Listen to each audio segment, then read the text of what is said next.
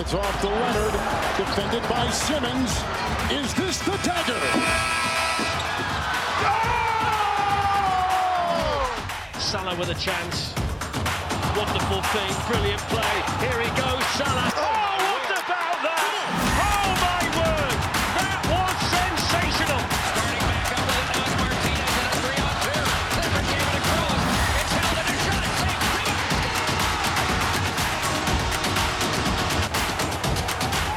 It bounces off the crossbar, and it's good. Oh my god! Oh my goodness!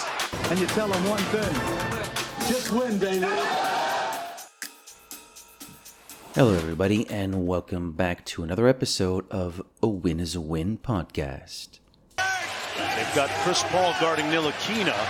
Give him a little breather on defense. Doncic got it and one. A couple of Game 5s in the NBA, the National Basketball Association, yesterday. Yesterday was Thursday, May 12th.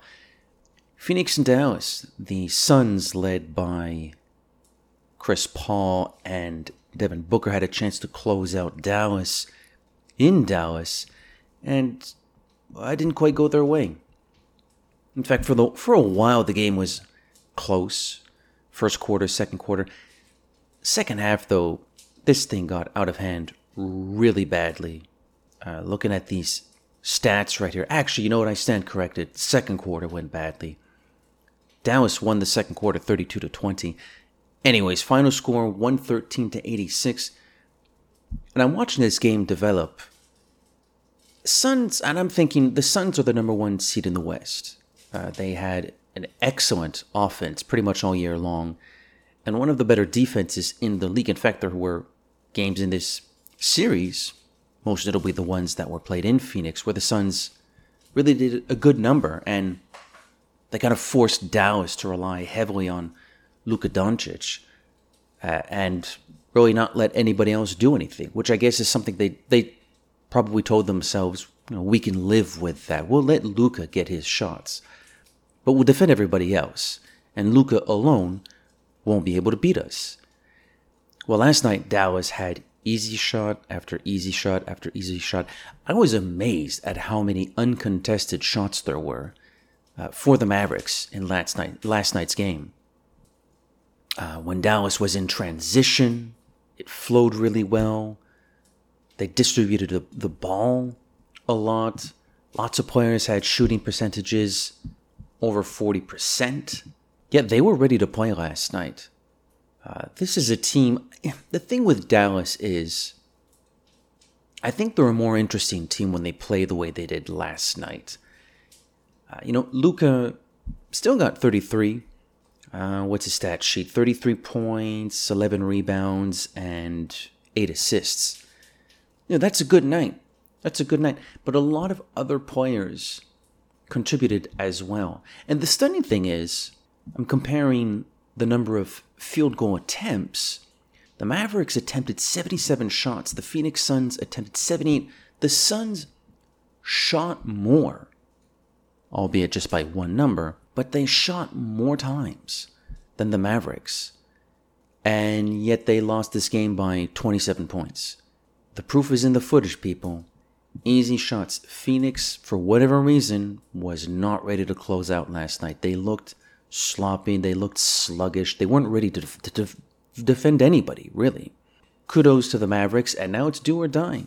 Home teams in the NBA playoffs have a considerable advantage when they play Game 7 at home. I don't know. This could be an upset. Maybe the Phoenix Suns are on upset alert. And it's been a tough road for them in these playoffs. The first round against the New Orleans Pelicans was a bit more difficult than what a lot of people had predicted. Maybe in their defense, they didn't have Devin Booker for a couple of games, but even so, the Pelicans really took it to them, and the Pelicans took it to them in some of the games when Booker was there, even though the Suns won in the end. So it'll be interesting to see what happens in this Game 7. Do or die, baby. Maxey on the move, goes right at the defender, tough shot, no, thought he was fouled, didn't get the call.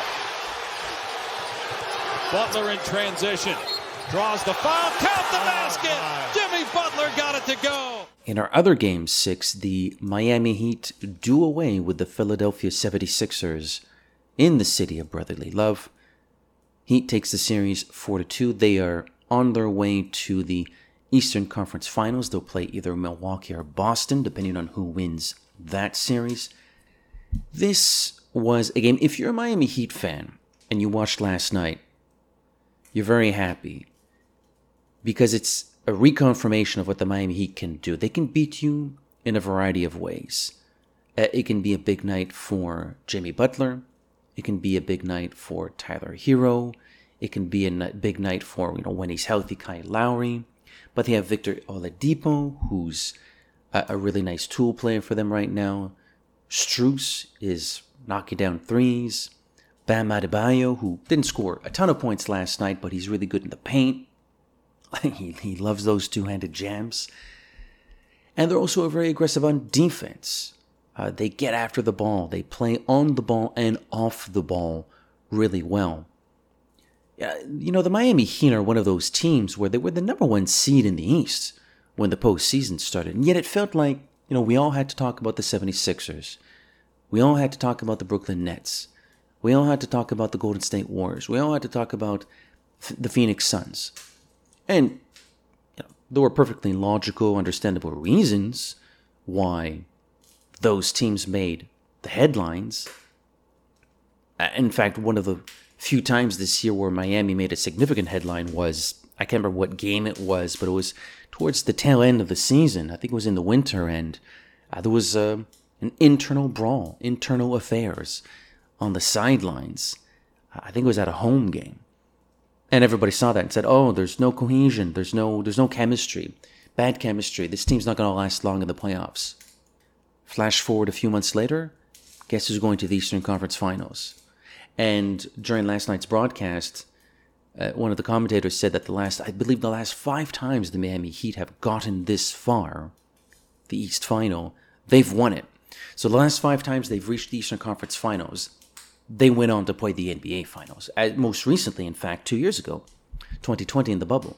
So we know what this Miami Heat team is capable of. Tyler Hero was there a couple years ago. Jimmy Butler was there a couple years ago. They're still coached by Eric Spoelstra.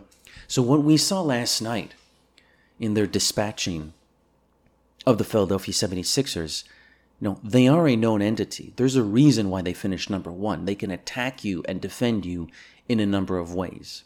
I loved how aggressive they were. They went after the ball. They caused a lot of turnovers.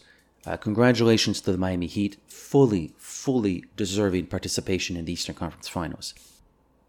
Conversely, if you're a Philadelphia fan, oh boy. This series, and especially last night, Game 6, was probably exactly what you were afraid of. A, at the start of the season, and B, when the James Harden trade happened.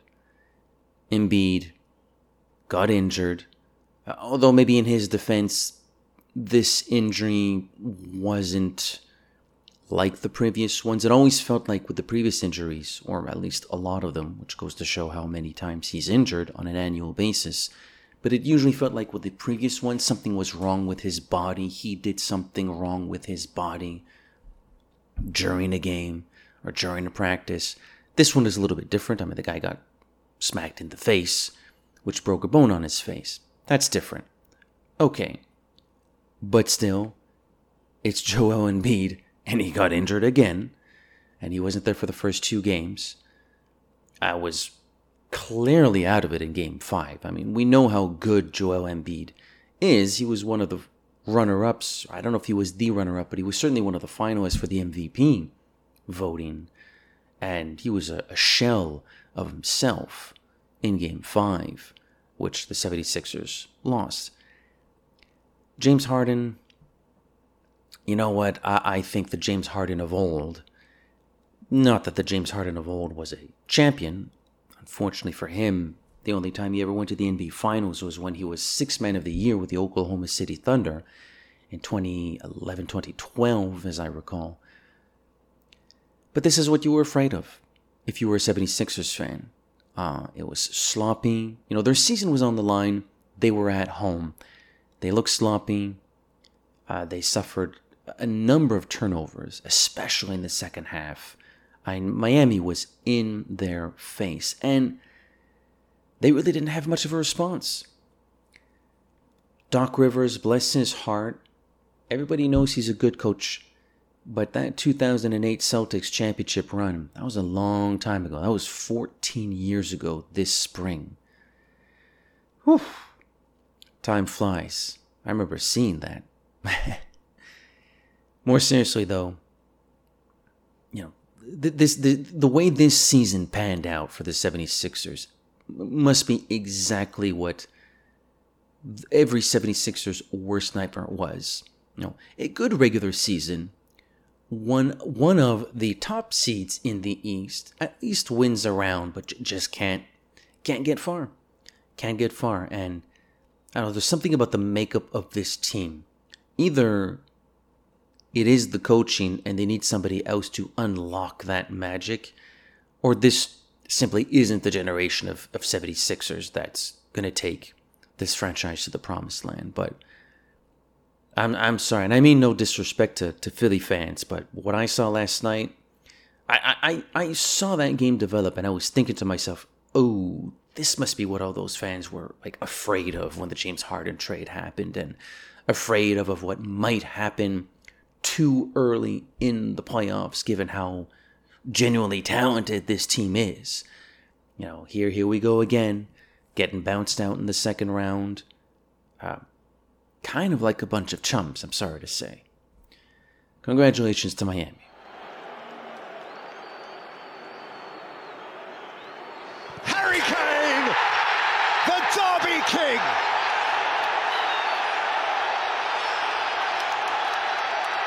And Spurs are still in the thick of it. More midweek Premier League action. Arsenal at Tottenham Hotspur from Spurs' brand new shining stadium, which I think they opened last year, I want to say. 3-0 to the good, as the British would say, for the home team. That being Tottenham. Yesterday's game, I saw this game. This was the sort of game, and we all see them every once in a while, whether it is in soccer, whether it's in hockey, basketball, baseball. Doesn't really matter. But you know what I'm talking about in a second. Just hear me out. Yesterday was one of those games with a lot of hype between two teams that don't really like each other. There's a rivalry. They're competitors, fierce competitors. There's a history. They both have talented players on their starting lineup, talented players on their bench. They've had good years so far. They're trying to prove themselves. And you think, oh, wow, this is going to be amazing. It's going to be a great game. Let's watch this. Enjoy it. Two really good teams going at it. And it just doesn't end up being the case. This yesterday was like one of those Monday night or Sunday night football games, American football, back during the Patriots dynasty years, where somebody would go to Foxborough on a chilly, windy Sunday night. A really, really good team that's having a really good season. Nah. It's not happening. Not happening. Patriots are just going to beat them. That's not to say that Tottenham Hotspur are like the New England Patriots. They might want to win a league title at some point. Frankly, they might want to qualify for the Champions League too. It should be noted that yesterday's yesterday's victory in the boat racing of Arsenal doesn't give them access to the Champions League. They still trail Arsenal by 1 point. So I guess the Gunners can tell themselves that. Although it was a weird game. But for about 10 minutes, Arsenal actually did create some chances. Nketiah, who looked really good in the game against West Ham a couple weeks ago, looked pretty good in the game last week as well. Scored a couple goals, for that matter. It was against Leeds. And he looked good again for the first few minutes. In fact, he looked pretty good after Arsenal went down a man. And this is just one of those things where there's so much hype surrounding the game. And I think some of these young players, like Rob Holding, just to name someone randomly, they get a little bit too excited. I think the moment gets a little bit too big for them. and they do something stupid. And he certainly did something stupid yesterday. In fact, he did something even dumber after getting his first yellow card. Call it momentum. Call it not being fully aware of his surroundings. I don't know what you want to call it, but it wasn't a good look. He absolutely deserved to be sent off, which he was. And Spurs took advantage. They were already up 1-0. Scored a second on a corner. Pretty bad defending from a guy who's not really a defender anyway, so it's kind of difficult to blame him. But when you're down 10 men, or rather down to 10 men, you've been reduced to 10 men. Not much else you can do. The third goal was the killer, though. Because you think, well, maybe Arteta has a game plan. Maybe they can peg it back 2-2 if they really put some backbone into it. And Spurs score in the first 45 seconds of the second half. Total confusion in the box with Arsenal's defenders, and Son tucks it in, pats it in gently. 3-0, and Spurs didn't really have to do much after that. Speaking of Son and Kane, who also scored twice, is the Son-Harry Kane dynamic duo one of the greatest dynamic duos we've ever seen in the history of English Premier League or First Division football? Because it wasn't always called the Premier League. But you know what I mean. Premier League. We'll just call it Premier League. Are they the best dynamic duo in the history of Premier League football that's never really won anything? Played a Champions League final a few years ago. Lost to Liverpool. Might not even make the Champions League next year. They might not qualify. All Arsenal has to do is win at Newcastle and then win their last game. I can't remember against who it is. I think it's a home game at the Emirates. So if that happens, yesterday's drubbing of their North London rivals won't even mean anything. Pride is nice. Pride is fun. It's fun winning against your rivals, but you still didn't make the Champions League. It's unbelievable. They're both so talented, and they're both their game is synchronized. They understand each other when they're on the pitch. They understand. One understands where the other one's going to be when they have the ball, and the passes are crisp, and the scoring opportunities and the creativity on display are excellent, and the finishing is excellent. They're both great players, and yet there is actually a chance they will finish 5th and not make the Champions League. Still 2 games left, and Lord knows Arsenal are potentially incompetent enough to cock it up, which means Spurs would be in the Champions League. But as it stands right now, if Arsenal win their last 2 games, Spurs are not in. And yet they both have Son and Kane. That's unbelievable. They need to get more consistent. To have those 2 players, they should not be in this position. Yesterday should have been the opposite. The game where if Spurs win, it's over for Arsenal and Spurs are officially qualified. That's what yesterday should have been when you consider the stats sheet for Son and Harry Kane this year. They're incredible. There you have it, friends. Another episode of A Win is a Win podcast is in the books. I've been your host, Edgar Chaput. I can be found on the social medias. Search me on Facebook. It's just my name, Edgar Chaput. That's Edgar. Last name Chap as in Paul, Ut as in Thomas. On Twitter at @00pop. That's the word double_OH_POP. And Instagram, edchap14. That's EDCHAP as in Paul, and the number's 14. Hope you enjoyed this one. It's been a lot of fun. Good week in sports. Yesterday's games were pretty interesting. That's what got me recording again on a Friday morning. Enjoy it, guys, ladies, and gentlemen. Enjoy your weekend.